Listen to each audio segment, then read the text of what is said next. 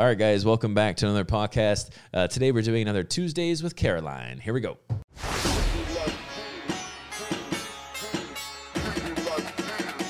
Welcome to the podcast.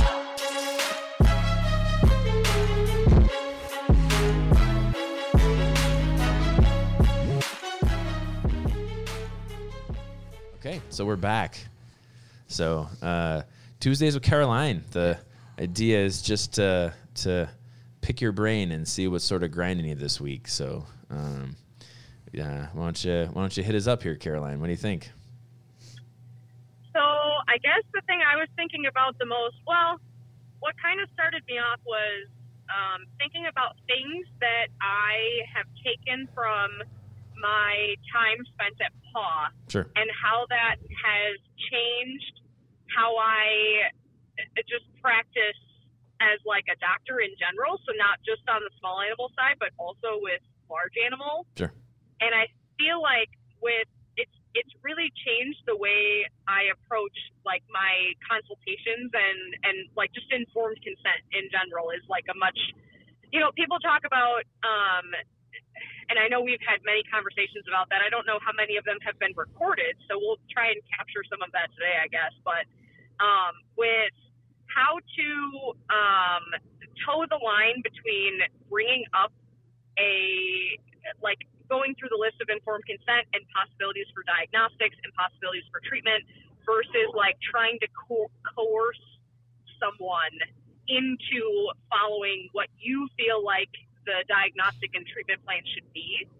And so, like I said, that's even influenced myself on the large animal side as far as like approaching cases where, people are like, oh, I feel like I should have done more. Or I feel like I should have tried this, or I should have done this and whatever. And I'm like, I just leave it up to the farmer now. Like I tell them, these are our options. This is the things that I can do. These are the risks associated with doing these different things. And ultimately, like, it's their decision, a lot of times it's whether or not to go to surgery. Sure. And so I'm discussing like medical management with the possibility of reoccurrence and us having to come back out and recheck her later versus like, do we jump into surgery today? And for them, a lot of times the risk has to do more with economics. So there is that component to it, but yeah, it's interesting. So yeah, that's awesome. Yeah. I mean, good. Yeah. Good for you on that. I mean, I agree. I think my biggest thing when I finally made the switch over to being an informed consent doctor, because I think in school, it's not something that's instinctively taught. It's like you are kind of, I don't want to say pushed or twisted or whatever, but it's like you kind of lean. You're taught gold standard. Yeah. Gold standard and almost kind of like algorithm. Where it's just like, okay, it's gold standard, so we're going to give the best recommendation according to this algorithm. And then because we are in a tapered part of society where the top 1% of clientele is here, the top 5% of clientele is here, no one's going to tell us no. Yeah. So it's you right. learn that those are just the tests that you're doing, not that it's an actual conversation on everything. I feel like when you are kind of in the gold standard type setting or ivory tower type setting, is that there's almost a disconnect between the tests that you run and the treatments that are available. It's, well, we're just doing all of the tests and we're just doing all of the treatments rather than, I have this one test that's going to provide me with that data, and then that's going to lead us towards that potential end, and then this is going to be towards that end. So I think once I made that switch over to being an informed consent doctor, and then ultimately, of course, building an organization on informed consent, I'm incredibly happy that it has kind of affected and helped you the way that it has, because there's it comes back to serving the patient. If we are talking more about how to manage the patient's disease, well-being, suffering, quality of life, those types of things, and we're not serving the caregiver's needs, whether it be emotional or whatever, in that regard, whatever their interests are, I think in the end we're going to hit the mark more than we're going to miss it. Good. Yeah, it came up because my colleague had a case, and So basically the situation was that I was on call for our large animal side, but I was working in the small animal side, and it was late in the day when this client had called and had a sick cow that they wanted one of us to come out and look at. So my colleague went out, and it was really, really cold that day, like close to zero probably. And this particular farm is a freestall barn, which means that it's pretty open, airy, and there's an open ridge vent along the top, and most of the ventilation is done just like passively. So it's fairly cold. It's similar to the temperature outside, just with more of a windbreak. So you don't have the added wind chill, but it is still fairly chilly. And the issue that came up, because my colleague called me because she was like, I don't know what to do with this case. And she said, the cow probably needs surgery. You know, it's late in the day. She's like, I don't think that I'm going to get done in time, basically before her shift ended. And so she's like, she was calling partly to see if I would be available to come out and like finish for her, since I was the doctor that was on call. But she was like, I just don't know what to do because, you know, she needs surgery. We should do the surgery, but it's cold outside and she's already unstable. And so I'm not comfortable with like opening up her abdomen when it's this cold outside because it might make her more shocky and I don't know what to do. And so I told her, I was like, honestly, I would just give him his options. Right. Like, I was like, I would just talk to the farmer and be like, okay, so here are your options. We can cut the cow, but realize that these are my concerns with cutting the cow today. Or we can, you know, do medical management and we may have to come back out tomorrow and do the surgery. And at least we checked the weather and the weather was supposed to be better. But I was like, I would give him his options because I said, I don't have a problem with coming out and finishing the surgery for you. You know, that's no problem. So she ended up, you know, discussing it with him or whatever. And they did come to a compromise.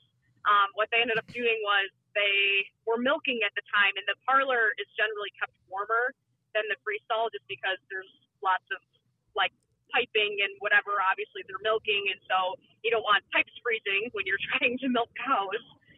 So it's generally a lot warmer in there, and they actually stopped milking one side of the parlor so that they could use the other side to do the surgery. And so that was our compromise. So it was a warmer environment for us to do it. And then I came out and finished for her. But I was like, just have a conversation with him. Like, honestly, I was like, I don't think you need to tell him one thing or the other.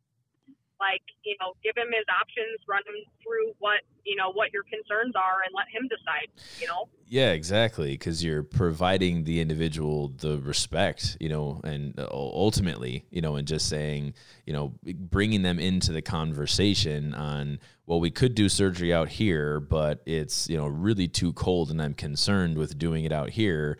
And, you know, potentially, I'm not saying whether this was or this wasn't a sort of barrier for your colleague, but then for the producer to say, you know, hey, let's just stop milking one side. It's warm in there. Yeah. You know, so if, you know, your colleague was stuck in the mindset of only these two options because your colleague had felt, you know, responsible for reading all variables to make a decision on the variables that she could only see from her perspective, we're not respecting an entire other perspective, you know, in just the problem solving. So yeah, good work. I mean, that's fantastic. Yeah.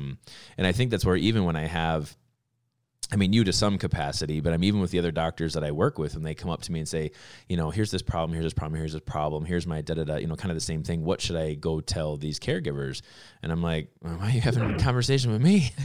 You know, I'm like, you've already thought this problem all the way through. Just go talk to them. Yeah. You know, there's nothing wrong with that. I think it's an interesting, you want to have the right answer though. Right. There's a dichotomy there where you need to be able to bring value into the room. Right. Of like being able to have multiple correct answers, but basically like setting up the conversation as like, we can go this way, or this way, but we really can't. I mean, at this point, I mean, technically you could stop also, but there's really, you don't just go in. It was the conversation we had about like diagnostic data, right? You Sure. don't just go in and just blurt it all out. Right. It's a directive, Yeah. but you're not necessarily providing the ultimate solution. I think there's a weird balance for a lot of people there, because like you want to, even if it's not to like inflate your own ego or try to say that you are ultimately worth like way more. Yeah. You still want to be able to provide some level of value. And I think Yeah. people finding that, that level of understanding within the informed consent process is probably more difficult than you and I and some of our doctors really even realize for a lot of people. Yeah. And Go ahead. Oh, I was just going to say that I feel like that's a good point, because I probably struggle with it more. You know, for me, not working in ER quite as long as I have with cattle, I'm much more comfortable. Like, for me, I was like, oh yeah, totally. Like, this is exactly what I would do, because I'm more comfortable in that environment. I've been in it longer versus, Sure. I think Ben's point, I think I do struggle with that a little bit more. Like, I feel like I have to prove myself a little bit more in the small animal ER side, where I don't feel like I have to do that as much on the large animal side anymore. Yeah. And that's, I think when we look at our, star chart, which we haven't had a podcast on yet, it's just the confidence part, Spoiler! So well, spoiler. It's a spoiler. Yes. But I think it's more than that though. Because it is also competence. It's how do I have this conversation? How do I do this well? Because you can be as confident as you want, but if you don't know actually how to say the words in the right order, like you're just the talk path. If you don't have that talk path down, but you're super confident, you can read as arrogant. Yeah. I mean, there's definitely an art to that. Yep. The first several years of my career was that. Right. Yeah. And actually, so we have a mentee up here, last week and for 3 weeks. And that was basically how I've been running through these few weeks is, the first week I'm like, listen, just learn the process. Week 2, I'm like, just learn the talk path. And week 3, you'll be out there doing it, and it's just, I've said it in podcasts before, it's just efficiency of words. Yeah. You get the same idea across, and you had mentioned value a few minutes ago. In that informed consent process.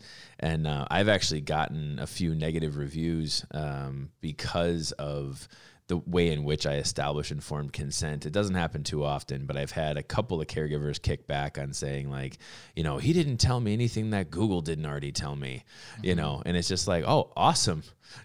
Thanks. That's wonderful.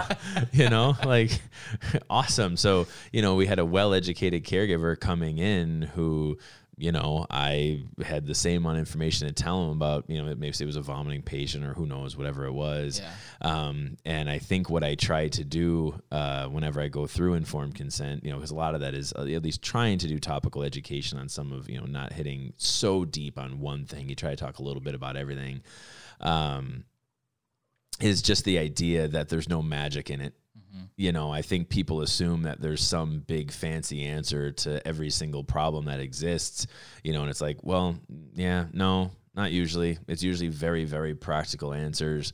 And, that's, so I think that's the value, like you said, in saying that people are going to kind of value it different ways, but it leads to a much better dialogue, I should say, when you focus more upon what the other person is, their intent, essentially. What do they want to get out of it? Which is tough because sometimes what they want out of it is not always realistic. And from an experience perspective too, is a lot of the teaching, I'm assuming just from my very limited exposure to the educational system, is to a point being taught that there's an extreme amount of value in being a miracle worker, but not really a lot of value on being a good day-to-day type doctor. Yeah. No. Yeah. Caroline, I don't have feelings on that, but I think that's been around for decades. It's the next level of us versus them, right? Yeah. So that's, it's, one layer of us versus them is the veterinary professionals versus the caregivers, which that's inappropriate. That's it's not a us versus them, is we're together. The next is the referral type setting to your GPs. And that's a cultural issue that I've tried to tackle for several years. And it is tough because, on one hand, you don't want to just continue to trash the work of your colleagues because you're not always there. You don't always know what is discussed. It's usually the people's perspective on what they think. But then on the other hand, when you actually do get medical records from some of these, and it's just like, man, that was kind of a really shitty workup. Either they did spend too much money or they really didn't do this appropriate to the patient, so it's tough. And actually I did have this conversation with our mentee here this last week is, where do you kind of draw the line? I through everything that I've been doing with PAW, and even before it was kind of PAW, I haven't made a ton of friends in the veterinary profession, at least regionally or locally. I think more on an interstate level I have. But obviously a lot of what we're doing is, challenging the norm. It's not what people are used to, and change is scary, so when we have a different business model that may challenge the way in which they do practice or the way in which they perform medicine, it's seen as challenging and it's seen as a us versus them. But I think when I was talking to the mentee, the question is, where do you kind of draw the line on if you do see a blatant negligent issue, where we have the see something, say something. We have in our education system, culture and core values, we have the proactive case review. So it's like, if we see a problem, we're going to handle that internally as best as we can to create opportunities to learn. And that's the line. Is where do you draw the line when you see problems from our colleagues, or you see, in case management or whatever it happens to be, where do you draw the line in trying to help other veterinarians along in their career, other veterinary professionals, other veterinary nurses and technicians? How do you help them along in their career? The state of affairs in our profession is as such that any feedback or criticism in any capacity is seen as a reprimand or a challenge, when it's not. Right. Yeah. It's not. It's just an attack. Yeah, it's an attack, Yeah. but it's an opportunity to learn. So that was kind of one of the things that had come up in conversation was I don't really try to integrate with the veterinarians in the area to try to teach them, on some of these things, simply because the reception is judgment. The reception is critique, but it's honest for me. It's just an opportunity to teach. I would say for us, our line is the fact that our expectations internally are highly accurate and effective medical records that do get sent back. Yes. Right. Yeah. So like if they look at a case and say, oh, I didn't think of that. Yeah. Right. Or I missed that thing. Yeah. Like, maybe you're putting the actionable item on their own self-awareness and understanding of the case. Right. Yes. Yeah. But you have it, no matter how hard you push, you're going to have no control over that portion, no matter what. Yeah. So it's just accepting the reality that you can only control so many things. And you have to put your focus into creating value outside of that front. Yeah. Because, if they show up to our door, like how many times have we gotten the ultrasound referral? Sure. Right. Yes. That's a common one. That's a very common one. So they show up with the expectation that they are going to receive diagnostic data, and that's going to be the end, and that's going to be shipped off back, to their other veterinarian. It's so funny you brought up that example too, because that was the example that came after that. Yeah. So when I was talking to the mentee, I was like, where do you draw the line? Informed consent, the expectation of caregiver. Actually used the ultrasound as that example. Yeah. It's a common one though. Yeah, we see it a lot, and it's before I ever do an ultrasound on a patient, I'm gonna do just my normal process. As far as I'm concerned, while they may be there for an ultrasound, they're there for a consultation and a physical exam and an establishment of informed consent. Before I spend their money, that's $75. If they come up for an ultrasound, that could range anywhere from $85 to say $250, something like that. It's like, I would rather just spend $75 and then maybe that's it. Right. Because it's more, it serves the patient better, and if that means that, the patient's there for general pain, but let's say you do an ultrasound and it's like, okay, if I find a tumor, are you going to do surgery? No. If I find a tumor, are you going to go for oncology? No. If I find a tumor, are you going to euthanize? No. Okay, so then what are we going to do? We don't need. Yeah. So can I? What is our end game here? What is our end game? There you go, Caroline. What's our end game? And for me, it's like, let me just take that $200 and some odd and put it into anti-inflammatories and pain meds, anti-nausea meds for the next few days to few weeks. Hospice care, Yeah, exactly. Yeah, spend your money more appropriately. But I have realized, of course, that while I was trained under the medicine that we perform diagnostics that change how patients are treated, I have come to accept that also some people just want to know. So some of it, there's a consult, there's a, they just feel better having some knowledge before decisions are made, which is totally appropriate. Right, but that's not your decision. Not my decision. Yeah, exactly. But we're still going to have a discussion of informed consent to make sure that they're getting value.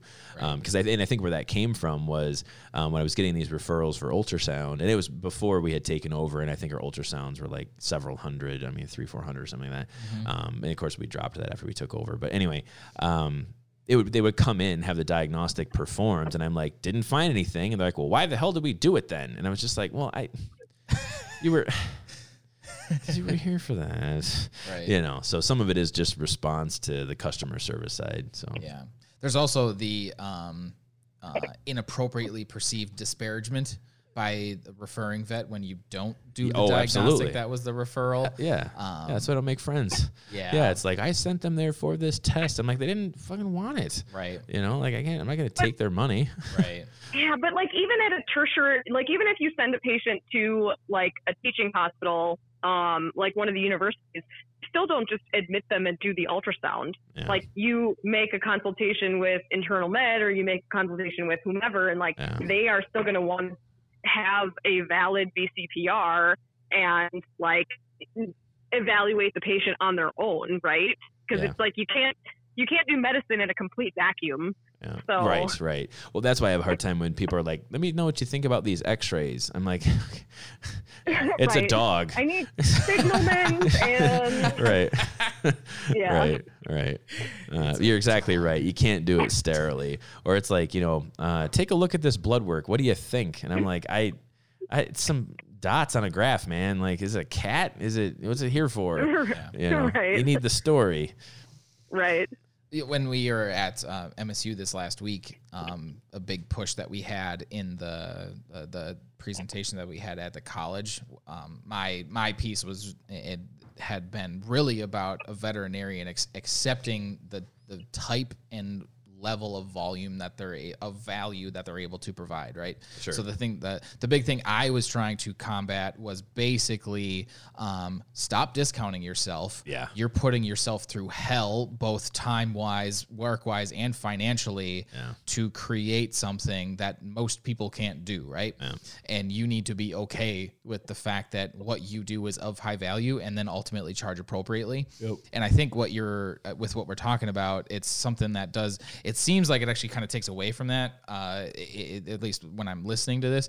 But the spin that I would put on it is, in the instance of the ultrasound referral, still the most valuable thing that a veterinarian can provide in that instance is a high-quality physical exam, a high-quality patient history acquisition, and ultimately a high-quality consultation before that diagnostic ever even takes place. Because in the event where it is, the one that opts to not perform the diagnostic, I mean, I've seen you do that a number of times. Yeah. Those people leave like weirdly happy. Yeah. Like not necessarily that they're like excited about the result, because typically it's a very pragmatic decision. We understand what's like some of the variables that are in play on that front, but it's like they're basically saying thank you for not taking us through the ring around.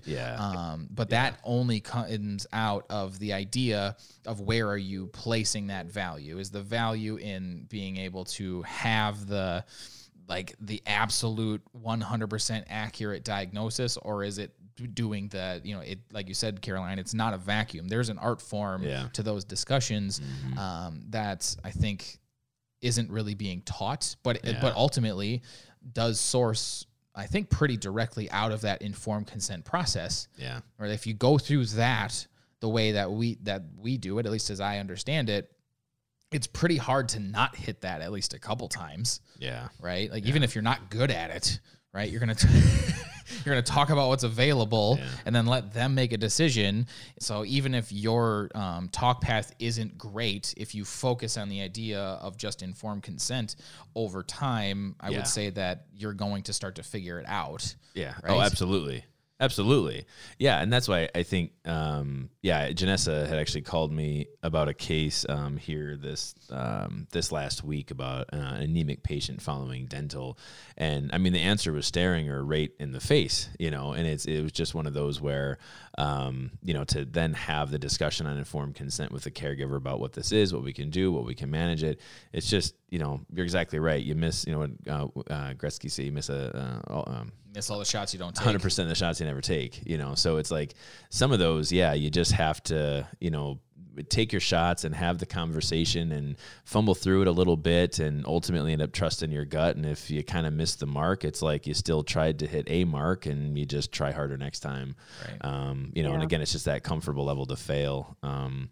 Which again is totally fine. So it's and you take the case that you just had, Caroline, with the surgery, right? Like the comfortable level of failure, what would have been much, much less without the opportunity of providing that caregiver, the understanding of the risk factors on all decision fronts, right? And just letting them ultimately make that decision for themselves, because as long as they understand the risk factors well enough, like that just provided you all the cushion of actual failure. Like obviously don't be negligent. Yes. Do your job well, but as long as you're able to fulfill that front, there's no opportunity for really any sort of kickback, regardless of case conclusion. Correct.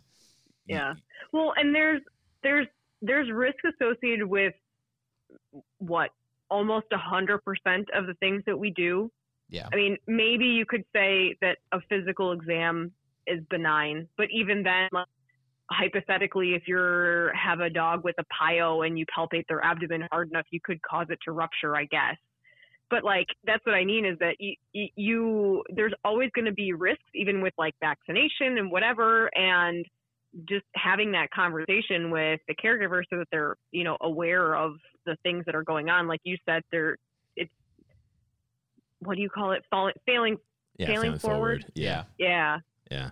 Oh, that's 100% of what informed consent is. I mean, because honestly, I mean, even in the circumstances, I mean, where let's say you have cases undergo legal litigation or they go under state board review or whatever it is it almost always exclusively comes back to, well, were you able to establish informed consent?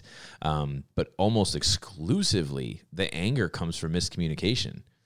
Yeah. I didn't know that was available. I didn't know, this wasn't explained. I didn't understand the risks. I didn't know, I didn't know. So it's just like you said with, your colleague and the producer it was like, okay, here's what it is. Here's the two things. These are the barriers that I see before me. And he's like, I have a solution to that. Let's just shut down half of the milk parlor and do it there. Perfect.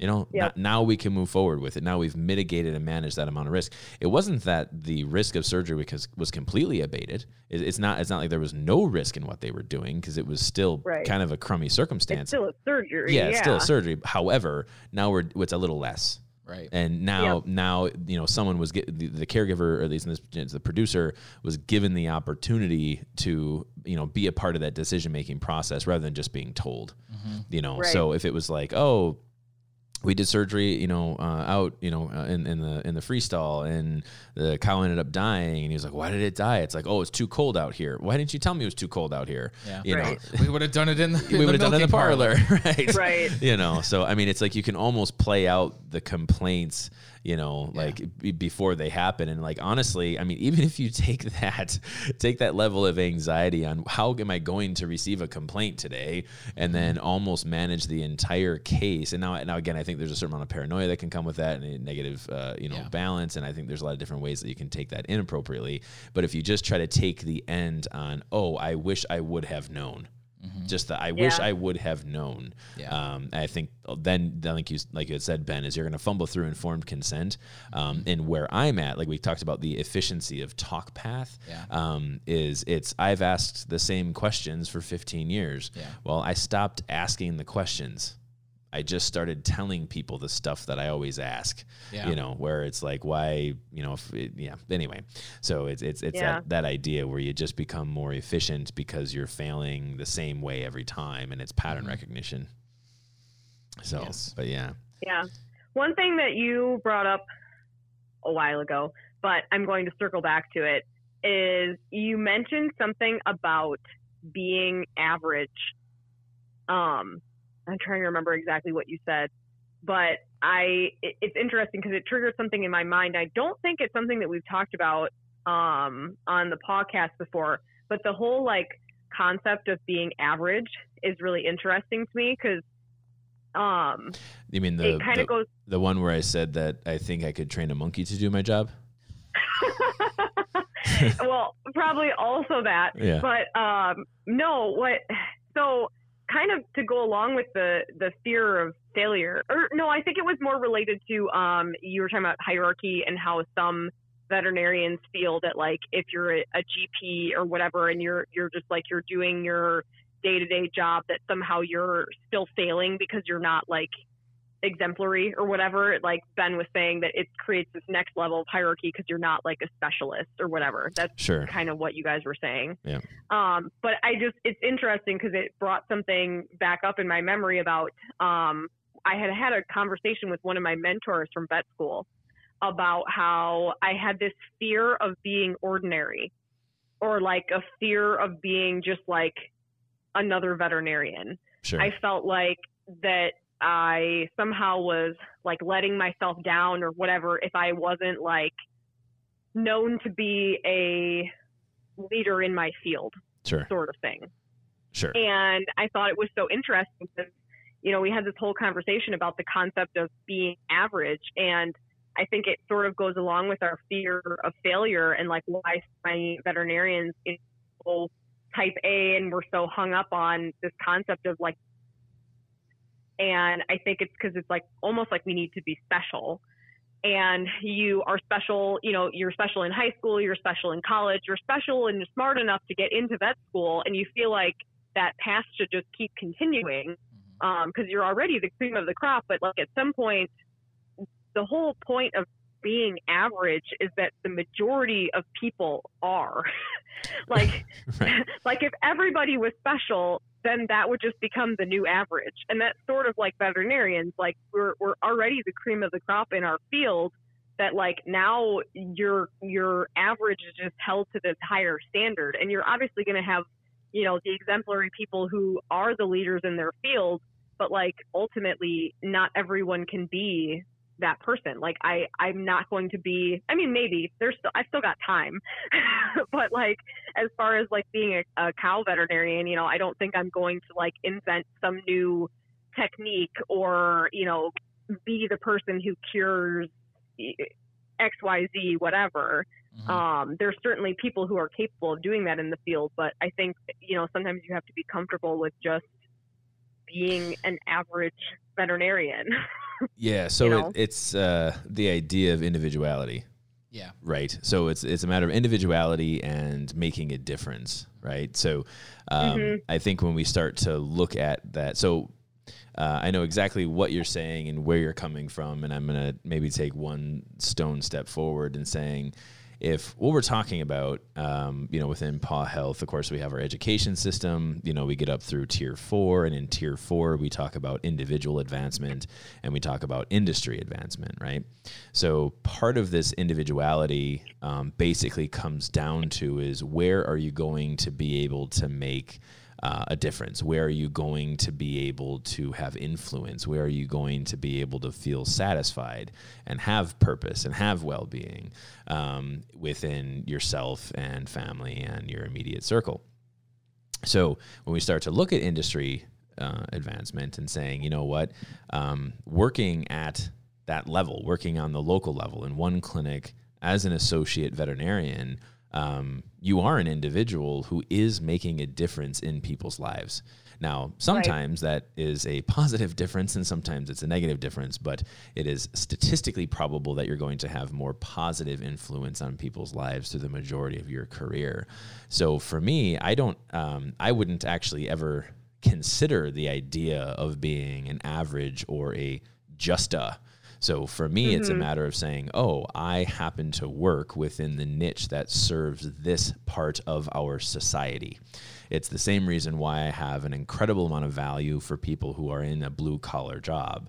Between trade schools and plumbing and electrical and construction, they are people that are equally as important in the function of our society and by no means average, because they have a very specific job in our society. It's the same thing where when we start to talk about this individual advancement or the industrial advancement. So I think what you're comparing, Caroline, and saying, well, there are going to be some of these outlying stars who are able to make a cure for disease XYZ. And it's like, nope, that's just their job. You know, like they aren't the star. You know, so if we're saying that the individuality of people in today's society can somehow be boiled down to a bell curve on statistical outliers and, standard deviations and averages and, that type of thing, I think is an oversight on the value of each individual within the team and within our individual culture. And that's where I see an incredible amount of value. Mm-hmm. But right. And go ahead, I get what, sorry. No, I was like comparing what Carlos said to what I said. And basically you're like, what I'm saying is that I'm trying to avoid using the word average now, but it's going to happen. Just say it. It's fine. The typical veterinarian, the majority of careers that are taken in that kind of thing is going to be working in a clinical setting and in a GP. But I think the point that you're trying to get across is more what we talked about with like job satisfaction and feeling fulfilled in what you're doing. And so I think the issue becomes not, whether or not you're average, it's whether or not you feel fulfilled by what you do on a day-to-day basis. Yes. And if you feel like I'm not special, I feel like I need to be special and I'm just doing this, I'm just, then that's where the discrepancy comes in. And you made a good point, or like a good way of bringing up that, there is no such thing as just being because you're always going to be making a difference, even in the smallest community. Yeah. Yep.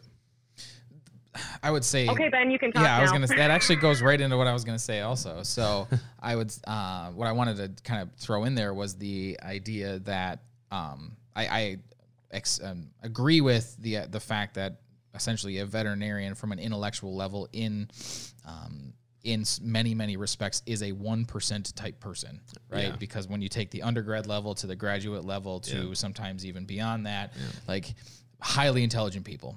Okay. So you're already dealing with a really, really high subset of the population. But we're still human. Yeah. And with that, there is in our culture, and I would say starting to spread globally, there is a massive value put on the idea of celebrity, which only comes with ridiculously high performers. Right. So, I don't want to use the example, but not everyone can be Kobe Bryant. Right. Like if you make it to the NBA and you are essentially a backbone of the NBA, right? Like you are a major contributor to the team that you're on. Yep. But not everybody's already the 1%. You're already well within 1%. Yeah. And then maybe or let's say you're a left guard on a football team, right? Like you're not a skill player, you're not some sort of high dollar amount celebrity, but without that position played well, the team fails. Right. So like you still have to see the value in that. And then if that is what is average, be perfectly average. Yeah. Like there's, I mean, if that's the way that you have to describe it, just be okay with the fact that that's what it is, because very, very few people are going to hit that level of celebrity. And, that also doesn't make you immune to criticism. Right. When that happens, sometimes the target just gets bigger. Yeah. So I'd say, when it's not a totally related example, but when my son was born, the doctors would come in, or nurses or whatever. How's he doing? he's doing perfectly average, right? He's doing exactly as expected, and that's all that I ask, right? I'm not expecting him to pick up a book 3 days, 3 days into the world. Like he just needs to, kind of do what he's supposed to do and do it well, right? And that was kind of the way that I have looked at that throughout the year and 4 months that he's been around. Like just keep along the curve, man, because at some point you're going to have your moment to really just get above it, but you have to get to some sort of point as a base level to get there, right? So for yourself, Carlo, there were many years of, although you were it put in the opportunity to have some level of even like a one-to-one celebrity, like you had higher risk cases, right? Comes with that perceived notion, probably not because of your own wording, but as a miracle worker, saved my dog type thing, right? It is that you were still kind of just like practicing likely at an average level and then had a few shining moments along the way. Right. And there's nothing wrong with that because like you still have to see cases, right? Everyone has to receive care at some point. Most of it's going to be average, and the average is extremely high value. Right. Yeah. So, that was again kind of what I was pushing at MSU is like, man, you have we really focused on the 3 costs of patient care, right? Oh, sure. And how only one type of person can provide a true understanding of patient care expense. Yeah. And it's like, man, there is so much value in being able to put the words to the person that doesn't understand what's happening in that room, right? The physical expense of the patient. Physical expense of the patient. They know the emotional expense. Like they might not know how to handle it, but they can at least understand it. And they understand the financial expense better than you ever will. Correct. But from a physical expense perspective, that's why you grind yourself into the ground during school and through that whole process to be able to provide that value. And even if you do it on an average level, it's still way, way above what anybody else can do. Yeah, absolutely. Yeah. So that's my soapbox for the day. I like it. Yeah. But I don't know. Like, is there something to be said about like the need to feel special? I don't know how that works because I've never been that person. Yeah. I've never, I do like to shine. I like to win. But ultimately I like the best for myself. And this is just my own opinion. I like the best idea to win. Right. I said that. Yeah. A couple weeks ago. Yeah. So I don't know. I think it, and I don't know, maybe this is just me. This might not apply to like the majority of people because I can only give my own perspective on it. But like I said, I think that it sort of stems from the fact that, only the people that are bright enough and driven enough and insane enough to go to vet school are the ones who actually make it. And so from a very young age, I was gifted in school. School came fairly easy to me. And so like, elementary school, I was in all these gifted programs and whatever. And, you scored so well on the blah, blah, blah standardized test. So we're going to put you in this special club and teach you how to play chess because we have nothing else to do with you. And then you get to junior high and high school, and then you start talking about colleges, and you also have like you start to sort kids, right, into AP classes and accelerated programs and whatever. And so again, you're special because you're in AP calculus or you're in AP French or whatever. And then you get to college and, if you want to go into veterinary medicine, you start taking all those really difficult courses and they give you the whole spiel on day one of, look around the room and look at the 2 people sitting next to you. And only 1 out of the 3 of you will actually make it into veterinary medicine because it's so challenging. And like that whole thing. So again, when you make it, you feel special because you're like, wow, I must really be smart enough and whatever to make it. And then I fortunately got to vet school and was like, okay, I made it. Now I just have to practice, like graduate, get my license and practice. Yeah. I had zero desire to go on and do more specializing and do residency and internship and all that stuff. So I was fortunate at least that way. But yeah, I think it becomes like your brain is just programmed that way where you're like, oh gosh, I must be special again because I've been special my whole life. And if I'm no longer special, then what am I? So I don't know. So are you saying that the people who realize that too late in life or never realize that suffer greater? So do you think that there is a struggle within individuals in that regard if they don't recognize it? Probably. I mean, like I said, I had a whole moment where I talked about it with one of my mentors from vet school. I think it was when I was practicing in California. And it sort of was this moment that I had where I was like, all I'm doing is, checking sick cows and palpating cows and whatever. And I'm not doing all these like things that you taught us about, finding the problem that this farm has been having for forever. Because we'd go out and do evaluations and, this farm has this problem that's been going on forever. And these are our recommendations and we're going to solve this problem and fix all this, all these issues this farmer's been having. And I didn't there was none of that when I got out of school. It was like, okay, we're going to focus on the technical aspects of what you're doing and, learning to palpate, learning to do surgery, those kind of things, or I shouldn't say learning, but like mastering them or executing them as efficiently as possible. And so I had this moment where I talked to my mentor and I was like, I feel like I'm never going to be like reach my full potential or like reach the, what I should be doing. I'm never going to be known as an expert in my field. And like, somehow that's really like unsettling to me. Like, I feel like I'm just like I said, an average veterinarian. And so that was when we had the whole discussion of like, it's not, someone has to be, what did you say? Someone has to be the, the left tackle and someone has to be the backbone of the organization and allow, other people to do their job where they're going to, find the cure for whatever it is. But you got to have the backbone to do those things. So.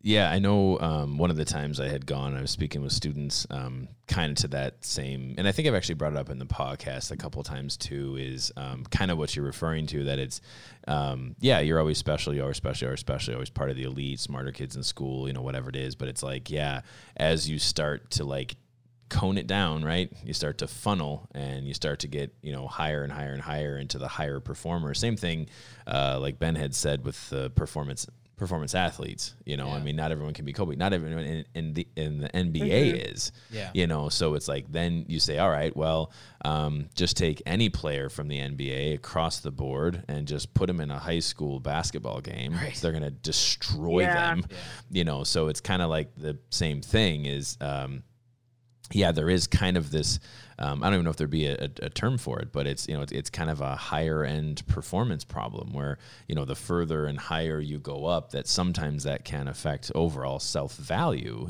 or self-worth, because you're around people who are finally of similar processing speed, as we, if not greater than if not greater. And that's, I think, gives the opportunity for a feeling of less special, which is only reinforced by the hierarchical structures that exist, right? So this is like the move down from disparagement to hierarchy through deteriorating skill set, boom, right into loss of self-worth, right? Yeah, exactly. So you've got all of those things going on that all basically just teach you to say, well, actually, I'm not that good anymore. So it's that's the process. And in some respects, I get the break you down to build you back up thing, but like you had said many podcasts ago, it's like it's the break you down. They just forgot to build you back up part. Yeah, they just didn't care to. Right. So that comes with there is a point of practicing medicine that I think humility is really, really important. Yeah. Right. You need to be able to walk into the room and say, I've never done the surgery before, but I'm confident in my ability to do it. Right. Like, but here are the risk factors. That's humble. Sure. Like, but you also humility is important, but you also need to be able to value yourself enough to be able to walk into the room and say, I'm confident enough to do it. Yeah. Right. There's a balance there that I don't know if we, when you start to think about how that funnel works and, at the end of that, only one person is the smartest person in that room. Yeah. That can be frustrating for a lot of people. Mm-hmm. You know, I always think about sports analogies, right? You're absolutely right. Like every person that plays professional sports was far and above in most respects, like the best that they ever saw. Yeah. And then they put them into a different group and it's like, well, now I'm a middling. Yeah. I don't know what to do with this. Yeah. That's what I love about sports stats when it's like the actual then breakdown of number. And that's, you know, for me to even look at that, I even take it one step further and I'm like, what if this person's on a really shitty team? Yeah. You know, like they're going to look like they just run middle. I mean, that's actually a dangerous metaphor for us coming into the veterinary profession you have someone who has the potential to be, you know, another Jordan or Kobe or, you know, anything. And it's like, oh, they're just in an environment where they can't actually excel. Right. And it's the same thing for us. You have someone who's been taught to feel special, be special, you know, act special. Yeah. And then you're just brought into an environment where it's like, well, you're trash now. Right. You know, and it's actually, I do want to kind of dovetail off of that, and it's sort of related to what we've been talking about, but I actually started reading a book called Man's Search for Meaning. It's from like the 40s. But it's about the idea of a purpose-driven life, which is, but it's really the origin of that concept.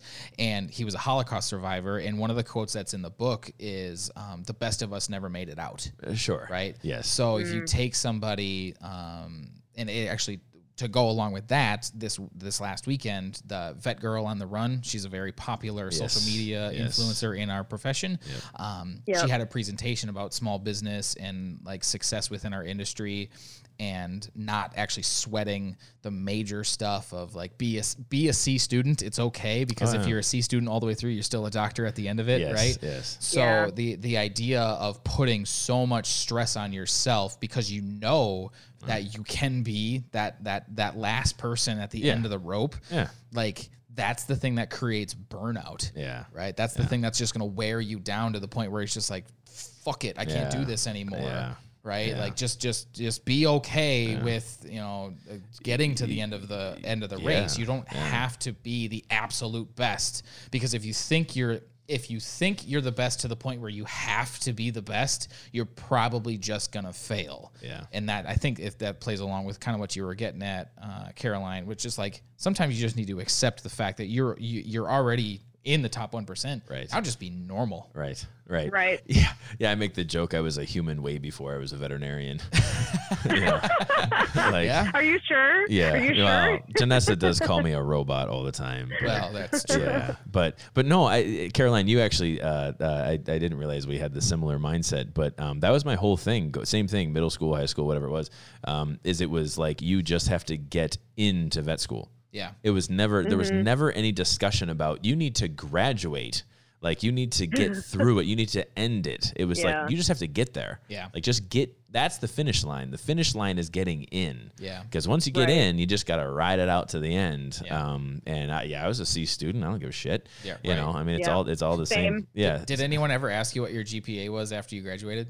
I have had some students ask, yes. Students? Yeah. Did anyone who ever wrote a paycheck for you ask you what your GPA was? No. Too many people need help. Did you ask me what my GPA was? I don't think so. I don't know. Did I? Nope. I don't think I did.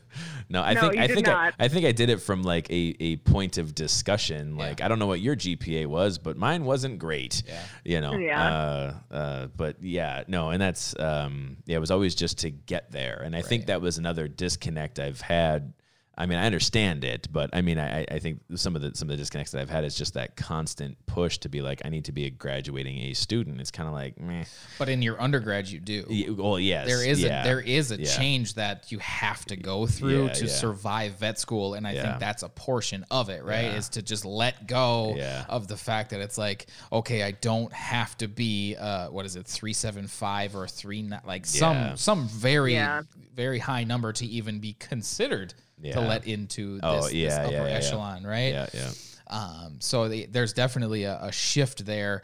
That's, I don't know how you teach the mental shift that is, right? No, at that point, I don't. I mean, you know, I think Caroline was talking about, you know, being A personalities and then having to, you know, back down to sort of being average in that regard. You can't teach it. I mean, if you just have these people who are, you know, it's like it would basically be the equivalent of bust your ass to get to the NBA and then just coast it to the end. Yeah. You know, like, Yeah. you know, so Just there's be the sixth man of the year 4 years in a row. Right. Just take the paycheck, just, you know, but it's like you said, it's all part, it's the team aspect. And, you know, and I think that's again, where I just bring it back to purpose and well-being is that, you know, it's perfectly acceptable to be someone who focuses on individual advancement, even if individual advancement is average in some respect. Yeah.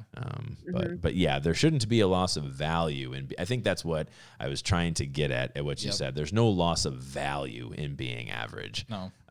Because like you said, the conundrum is if everyone was exceptional and everyone would be average, you know? So but yes, I agree. I think there's no loss of value in being average.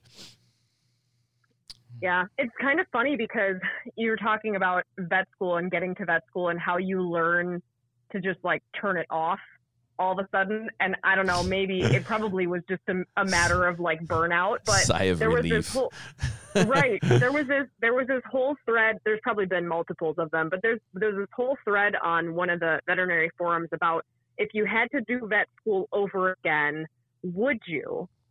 And there was all this, it was like one extreme or the other. Either people like really enjoyed it and were like, oh yeah, like I would totally do it again. Or people were like, nope, never in a million years. And so I spent a lot of time thinking about it. And I was like, the actual vet school, like the schooling itself, I don't think I could do again. I even know that just because today we had a meeting or a lunch, like a CE meeting at work, and it was only like an hour and a half long and I could barely stay awake. And I was like, I don't know how I was in school for 8 hours a day because my brain just doesn't work that way anymore. But, but like from a schooling perspective, I don't know. It's so grueling to go through. I don't know if I could do that, but like actual vet school itself for me wasn't that bad. And I think it's because I just got to my I don't give a fuck point anymore. And the people that I surrounded myself with in vet school, thankfully, I think are the people who really saved me. And so if I had to do it all over again, if they were with me, I think I could do it. But if it was a whole other set of people, it would be a different story. Because absolutely. It was like that whole support system that we had that really, like I said, is kind of what got us through all of it. But just getting to that, and one of my what really nailed it home for me too was the change, that switch that flipped. I didn't notice it as much in myself as one of my friends from undergrad. I went to visit her in Texas in my like second or third year of vet school, and we had a blast, like just completely cut loose and like had so much fun that weekend. And she was like, God, I don't remember you being this fun at all in undergrad. Like you were always so busy and like working and studying and whatever. Like what happened to you? And I was like, I finally made it to vet school. I achieved my ultimate goal. Right. Yes. So and that was Brianna's story as well. You know, she was first year. I mean, I don't know if we talked much about her story at all, but yeah, it was basically she was on that fast track to first year burnout, and it was you know, we kind of just when she came up and did her summer opportunity, it was kind of like, what are you doing then? Yeah, like why? You know, like you know, look at the way that we did it, and look at what you're tracking towards, and this and that. It's just like take her easy. And I remember she had kind of gone back. And that was just a huge revelation, and just saying like, yeah, it's just, you made it to the finish line, just coast out to the end. It's going to be hard, but then it's the beginning. How much of that process though, is you in the middle of veterinary school is learning how to fail effectively? None. I started saying D equals DBM to myself all the time. Like B as in Ben? D. Oh, no, D. D as in dog. Oh. D equals DVM. Because I wasn't even, there was a point in my veterinary career where that was, it wasn't even a C was an option. It was more like a D. Like so, passing. I mean, exactly. Like just literally hanging on by the tips of my fingers and have to like make it through. And not even because I'm not going to like throw myself under the bus and say I'm not smart enough to get an A in vet school classes. It's literally a the point of self-preservation. Well, exactly. Like, I can't put more of myself into this. Exactly. Like, I just can't anymore. So, like, we're going to do what we need to do, and then we're going to move on. Yeah. So, yeah. That's just playing the game. You know, you just know where you can put it and you know where you can take it. You know, I mean, it's just what it is. But even like that skill set is one that I think is critically necessary. Yeah. In just the acceptance of being able to fail and fail comfortably, which we found a lack of in our own setting. And now as our scope of influence grows, it's like, oh, this wasn't just us, right? It's like everyone that we are coming into contact with, it seems to be very, very uncomfortable with the idea of just failing in any way, shape, or form, expecting perfection all the time, which is unrealistic and unsustainable. Yeah. So I mean, we are kind of getting to our hour mark, and I hate to cut you off there, Caroline, just with the time frame, but really, like, I think that, you know, from a realistic perspective, you know, next time that we get together, we can talk about some of the instances where yourself and Dr. Carlo and potentially Katie, if she's available, where you guys